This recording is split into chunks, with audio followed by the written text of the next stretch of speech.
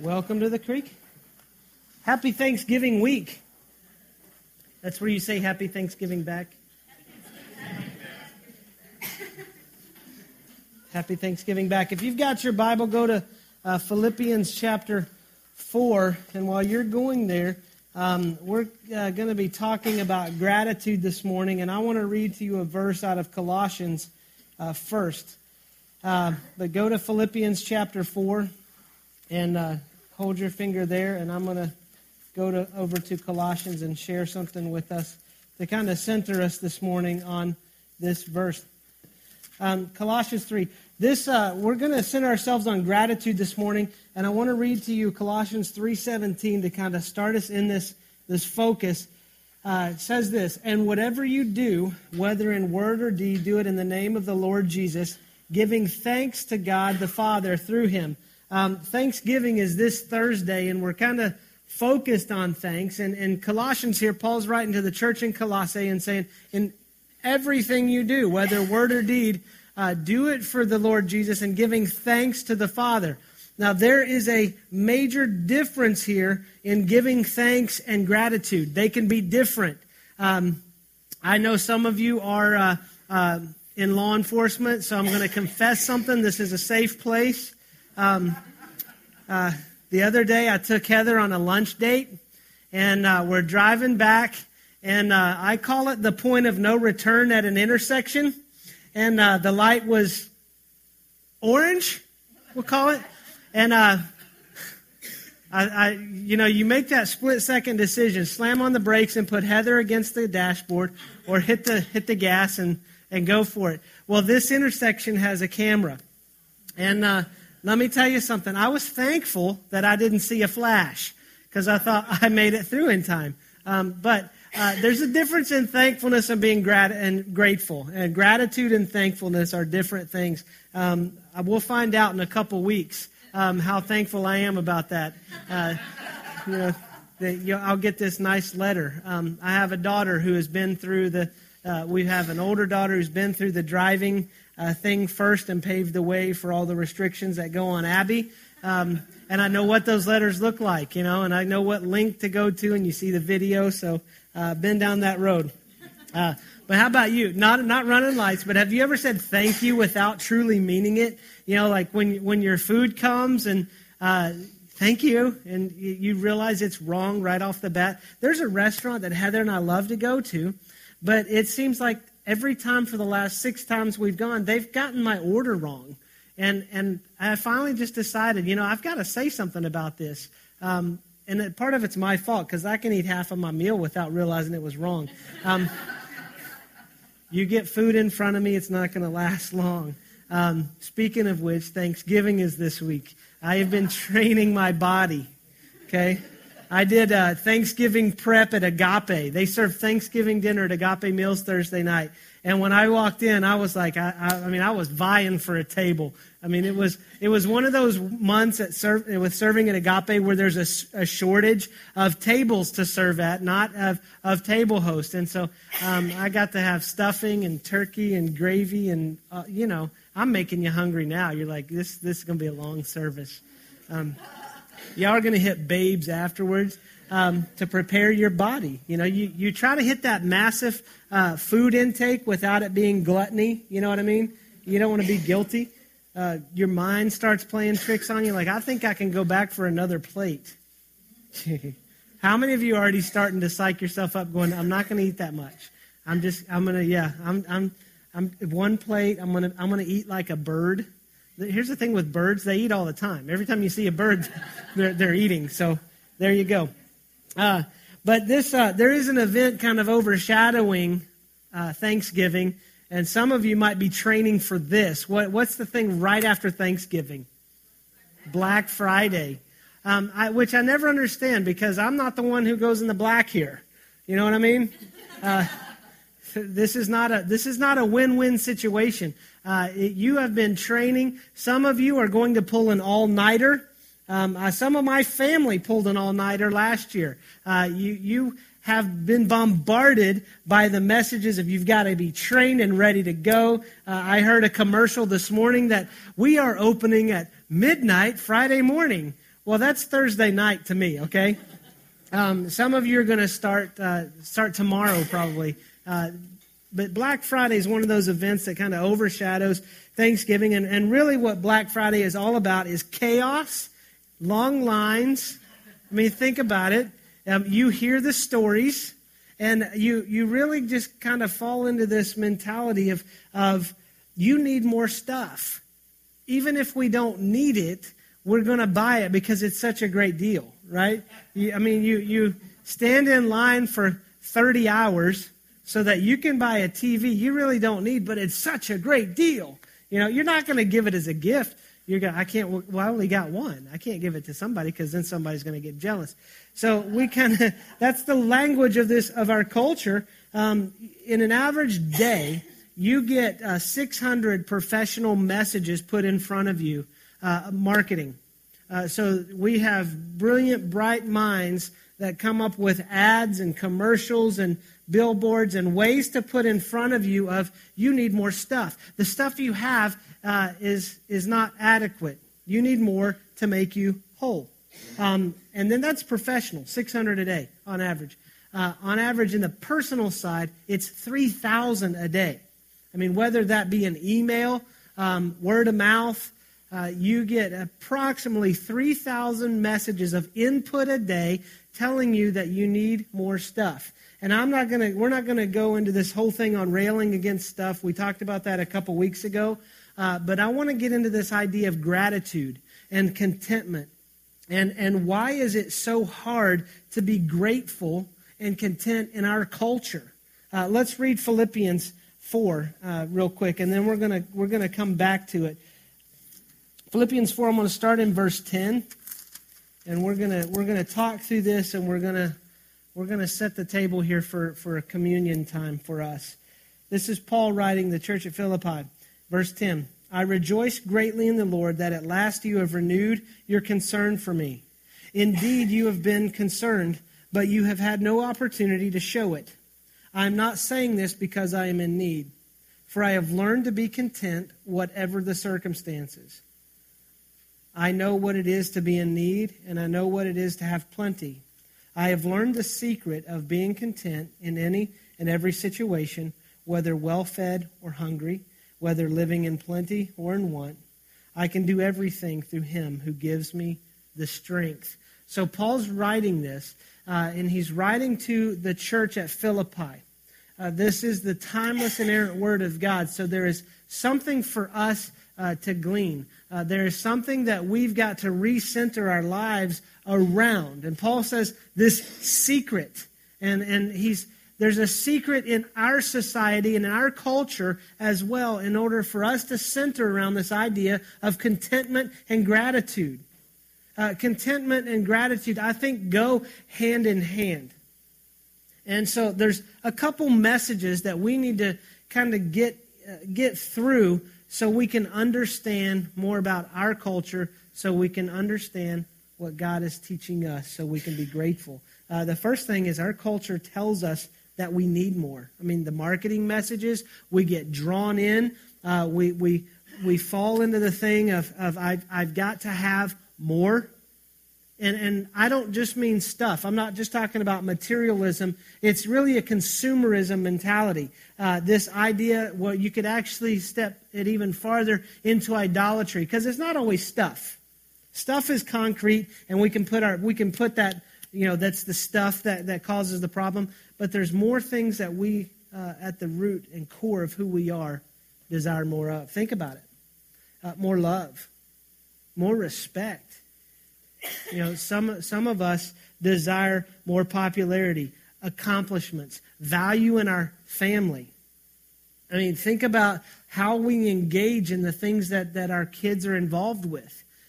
My family is a priority for me, but it can get dangerous when everything centers around filling my need. I mean, when I try to get my cup filled through how I engage with my family. We go through these ideas of how to get more love, how to get more respect, how to get more position, how to get more authority. That's part of that draw, because our culture tells us that you are not whole and you are not going to be complete unless you start filling up the things in your life. The other thing is we have an attitude of entitlement. As Americans, this is really difficult. Entitlement is something that honestly kind of bothers me, but I understand that I have to say me too.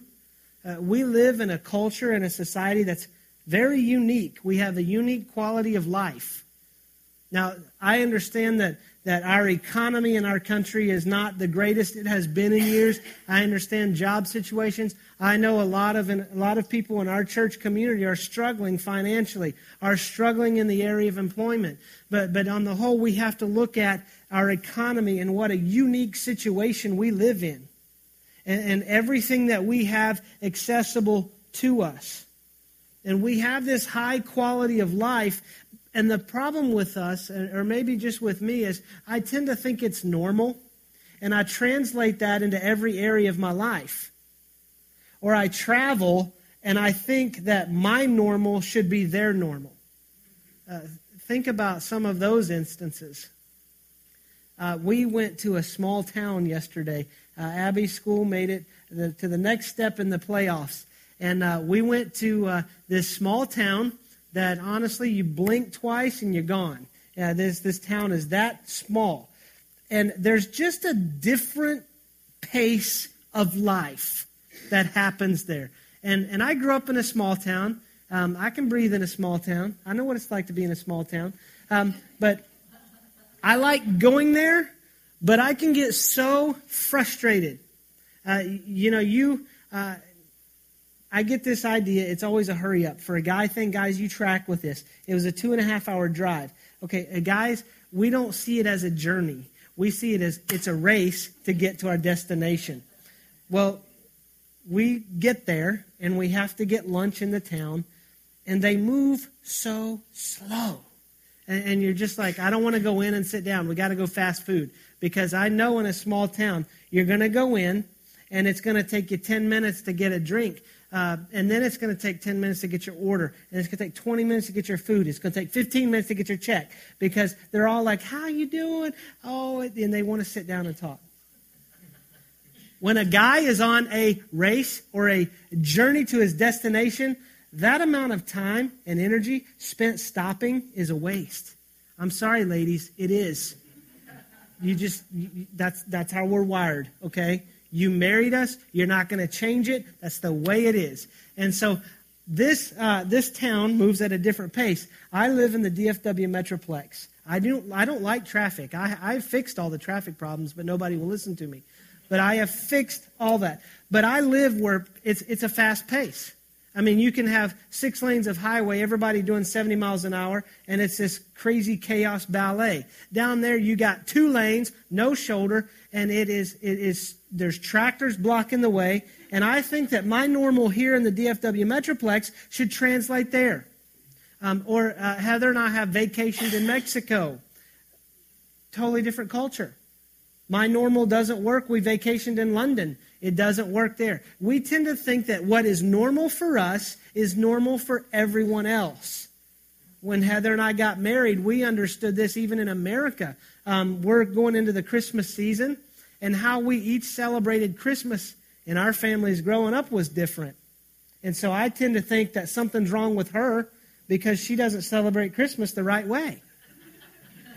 You know, she thinks something's wrong with me because I don't celebrate it the right way. We tend to get in this attitude of entitlement tends to shape how we view everything as normal. I mean, think about this. All the choices that we have in the world around us. Let's just take water, for example. I had some water this morning. I had filtered water from my refrigerator. I had a choice of stopping at the store and getting bottled water. I could get mountain bottled water. I could get spring bottled water. I could get glacier water. I can get reverse osmosis water. I can get flavored water. I can get sparkling water. Heaven forbid I turn on a tap and fill up a cup. You know? You're like, it just has a bad taste. Water doesn't have a taste, but I understand what you're talking about. And we think that's normal. We've got to understand that there is more than 1 billion people 1 billion people in the world that don't have access to clean drinking water. More than 80% of the world's population lives on less than $10 a day. Now, you've got billions of people that live on less than $2 a day, but you have 80% of the world's population that live on less than $10 a day. I can't even get fast food for $10 a meal. I'm not saying this to make us feel guilty. I'm saying this so that we can understand the reality and the bigger perspective of the world in which we live in and how we view our circumstances. And society is telling us we're entitled to something when in reality we are among the most blessed people in the world. I mean, God, and don't feel guilty about it. I mean, in Acts 17, God says that I set the times and places for you to live. God put you here in this time and has given you what you have. Don't beat yourself with it. That would be the worst thing you could do, because then you're saying, God, I don't like the stuff you gave me. I don't like where you put me. God's put you here for a specific purpose. And let's understand this. The third thing is we have wandering hearts. There's an old hymn called Come Thou Fount of Every Blessing. And it talks about our wandering heart. Prone to wander, Lord, I feel it. Prone to leave the God I love. We have wandering hearts. We fall in love and out of love. I mean, watch. If you have kids in middle school, This is fun to watch. I was a middle school pastor for years, and it was so fun to watch this process of love start opening up to a half-baked human being. It's just, it's incredible. I mean, they wake up on a Saturday morning, I love cartoons, and then by Saturday afternoon, they find out cartoons are for kids. Oh, I love this. I love Nickelodeon. And then they go into school and see this girl. For guys, it's fine. Girls, you do it too. I can only speak from the experience of a guy. You know, you see a girl, 6th grade, you're like, oh, I'm in love. You know, for a middle school guy, it's hard to distinguish gas and love, honestly. 7th grade boys have more fun with gas than love, honestly. But we fall in and out of love. We do this with stuff. We get something new. We set our sights on something. We get it. The high wears off, and we got to get something else. Or we fall into the marketing scheme of the accessories. You've got this. Now you need all the add-ons that go to it. And our hearts begin to wonder. And we've got to understand this. This is important because of our wiring. John Calvin said that the human heart is an idol factory. That even in the mother's womb, our heart has the ability to put things in front of us in order to worship. I mean, we are wired for worship, and we create things to fill that void. We create things for us to worship. One of the authors and teachers, pastors that I like to read is Tim Keller, and he talked about this idol or this thing that creates a worship or where we focus it. Tim Keller said this: an idol is anything, even good things, that we look to give us joy, meaning, or identity. It's anything, even good things, that we look to give us joy, meaning, or identity. And those can be healthy things, those can be unhealthy things. I sat at a sporting event yesterday watching kids compete. And as parents, you've seen the Little League parent. They've made an idol out of their kids and their ability for their kids. I mean, think about some of the parents you have interacted. If you are this parent, we want to talk to you and we want to pray over you in the prayer room. But you've seen these parents on the sidelines. It's 5-year-olds playing soccer, okay? He's not going to go to Manchester United. There's not a scout there going, I think I like this kid, you know? Your kid that's playing the select baseball, chances are he's not going to be playing in the major leagues. And we, as parents, we can't find our identity in our kids. And we can't find our identity or our fulfillment or our joy in our kids. We have to find it in one place, and that is through God. Any idol is what we put above God to find our fulfillment. And what Paul is getting to here in Philippians is, I found the secret here. The Philippian culture was a unique culture. The city of Philippi had helped the Roman Empire win a battle. And Caesar had given them special privilege. They were unique. These were a proud people. They were the highest class of citizen in the Roman Empire outside of Rome. They tended to think that they were all that. There was ambition. This city was strategically placed on trade routes. There was a lot of economic opportunity. There was a lot of wealth that existed in the city. And there was a lot of favor with government. Sound familiar? I mean, they were ambitious and proud people. And Paul is writing to them. He's writing from prison. I mean, Philippians is a book about joy that Paul writes while sitting in a prison cell.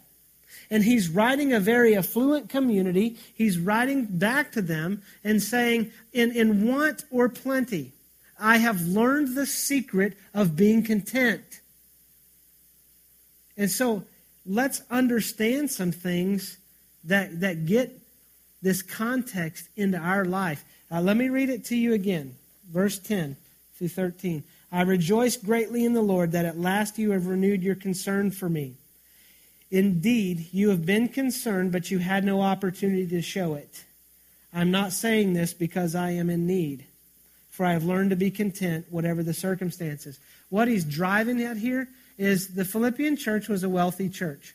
And he's not saying, I'm writing to you because I have need. You have the resources financially to help me, but that's not why we're having this conversation. You ever had those people that they're the drainer type people that you know when your phone rings, it's going to be, what do they want from me? And you almost start to put up your wall and you think, okay, how am I going to combat it? You know, you've got friends that whenever the phone rings, you see the caller ID, you realize you put people in your phone for two reasons. Some of them, you put their names and numbers so you know when not to answer. I've just heard of this art. But you know when you see that name come up, you're like, oh man, they want money. Oh, no, this is what they want. And you start to think, I just let it go to voicemail. I don't have the time. I don't have the energy. I don't have the bandwidth. I don't have the wherewithal. You go down the list, and then you hear, and it's voicemail. You're like, okay, done. You know, I'll listen to that later when I'm ready. And Paul is not coming at the Philippian church in this context. Paul has a deep affection for them. The interesting thing is, he says, I've learned the secret of being content. He said, you did address a need of mine, but that's not why I'm writing to you. Whatever the circumstances, I've learned to be content. Verse 12, I know what it is to be in need, and I know what it is to have plenty. I have learned the secret of being content in any and every situation, whether well-fed or hungry, whether living in plenty or in want. And then here's verse 13. This is the coffee cup verse. I can do everything through him who gives me the strength. You see, we love to take verse 13 and make that our life verse and to put that, at the front. We look at that as God's blank check to us. I possess no ability to play basketball, but I can do all things through Christ who gives me the strength. We want to take verse 13 and make that the charge of our life without understanding the context and what verse 11 and 12 is saying. What Paul is saying is this contentment. Contentment, the definition is self-sufficiency. It means that I can be self-sufficient, but in a biblical context of contentment, Paul is saying that I have learned to be content. I have learned to find the sufficiency of Christ to be adequate for my life. And what we have to understand is when we face these situations, regardless of circumstances, that the sufficiency of Christ in our life is enough. You know, Paul's not saying I'm sitting in chains in a Roman prison awaiting my trial and ultimate execution, but I can do all things through Christ who gives me the strength. I think I want to walk out of here. I think I want to pick a different path for my life. I think I want to do something else. I think I want to enter something I have no business being in, but I can do all things through Christ who strengthens me. And then we get frustrated when God doesn't come through on his part. And we start to lose contentment, and we start to stray from gratitude. Gratitude is being able to find that joy and thanksgiving and the heart of gratitude while being content. Are you tracking with that? Is that I can be thankful in all situations because the sufficiency of Christ is enough. I don't know all of your situations. I know some. But the sufficiency of Christ is enough. Paul said he learned this secret. What is the secret to this? I mean, we want to break this down in our culture and go, just give me the top 3 things. I mean, I go to church conferences and they're like, just give me the top 3 things to make my church large. You know, we go to business, we go to financial seminars. Just give me the 3 core principles on how to be rich. And we want the easy way out of it. And Paul says, I've learned the secret, where our ears perk up because I don't really like all the situations that I face. So I look to God to get me out of them, not to teach me in them. And the secret is this: in your own strength and perspective, gratitude is not just difficult, it's impossible. When we look at this from our perspective, it's impossible to have a heart of gratitude. Let me give you some perspective here. Paul is writing and ministering to people who have great marriages, and he is single.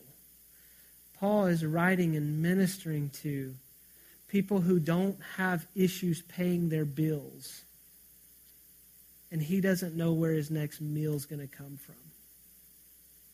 Paul is writing and ministering to people who have a citizenship that is almost as high as a Roman citizen, who have the freedom to come and go as they please, and Paul is in chains for the gospel.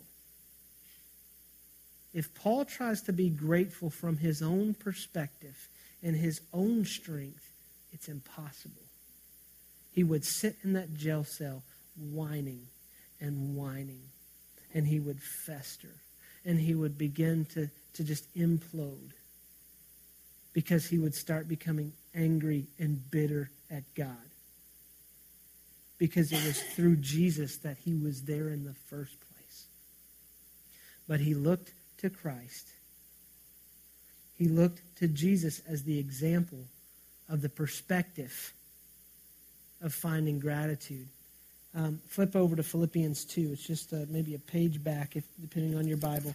Philippians 2. I'm going to read to you verse 3 through 5. It says this: do nothing out of selfish ambition or vain conceit. Remember, this is a proud people. These are people who had a similar sense of entitlement.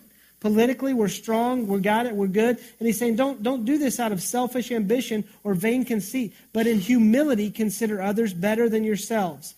Each of you should look not only to your own interest, but also to the interest of others. Here's the secret: your attitude should be the same as that of Christ Jesus. You see, Jesus was fixed on the cross. His attitude was that of a servant. He found his fulfillment and his identity in the will of the Father. When he said, my will is to do the will of the Father. And the Father's will is like bread to me and sustenance to my soul. That I get my fill by doing the work of my Father. And we tend to think that because we're willing to do that God's always going to let us rise above the circumstance, that we're going to be the hero, that the crowd's going to carry us off the field, and that as we do all things through the strength that Christ gives us, that we become the center of attention. And that's not the attitude and mindset of Jesus. You see, Jesus loved me that even as a sinner went to the cross. I can be grateful for that because I have life through that. And that changes my perspective. Gratitude, let me give you a definition of gratitude. It's the continual practice of resting in the goodness of God. It's not just learning to be content in our situations or in our circumstances. It's this. It's regardless of our circumstance. It's us resting in the goodness of God. Like I said, I don't know your situations. I know some of them. I know some are great and some are difficult. But the question comes down to this. Are you resting in the goodness of God? Here's the real question. Is Jesus enough? Whether in plenty or in want, is Jesus enough? As we center around the communion table this morning, I want us to search our hearts and come back to a core and ask yourself this question: is Jesus enough? If you could have all of the stuff of heaven, if you could have all of the stuff without Jesus, would you still take it? If you could have everything but Jesus, would you take it? Is Jesus enough? Let's pray. Father, we come to you this morning, and we have different circumstances going on in our life. I don't know every circumstance in this room. Not everyone in this room knows my circumstance. But Father, you do.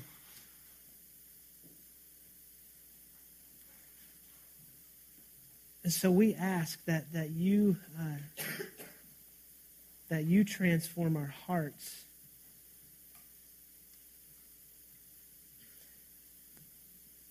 Father, we ask for your forgiveness when we've tried to find contentment out of our own self-sufficiency. And we center ourselves and rest in the sufficiency of your grace. That in our weakness, your grace is made perfect. Your power is made complete. And so, Father, we just, as we come together, approaching a week of Thanksgiving, we ask that we started out right. That in all things, we can be grateful. In all circumstances of life, we can be grateful. And my hope is that we don't just come to this morning and say, thank you, God, but that we truly have hearts of gratitude. Because every situation, whether good or bad, is authored by you. It doesn't happen without your approval. God, sometimes I feel so much peace in that. And sometimes I feel so much unrest in that. Because everything I face has come to your knowledge. So we focus on you this morning. And we come to the communion table as a family. And we just refocus ourselves on the blood and on the body of Jesus Christ that was given for us.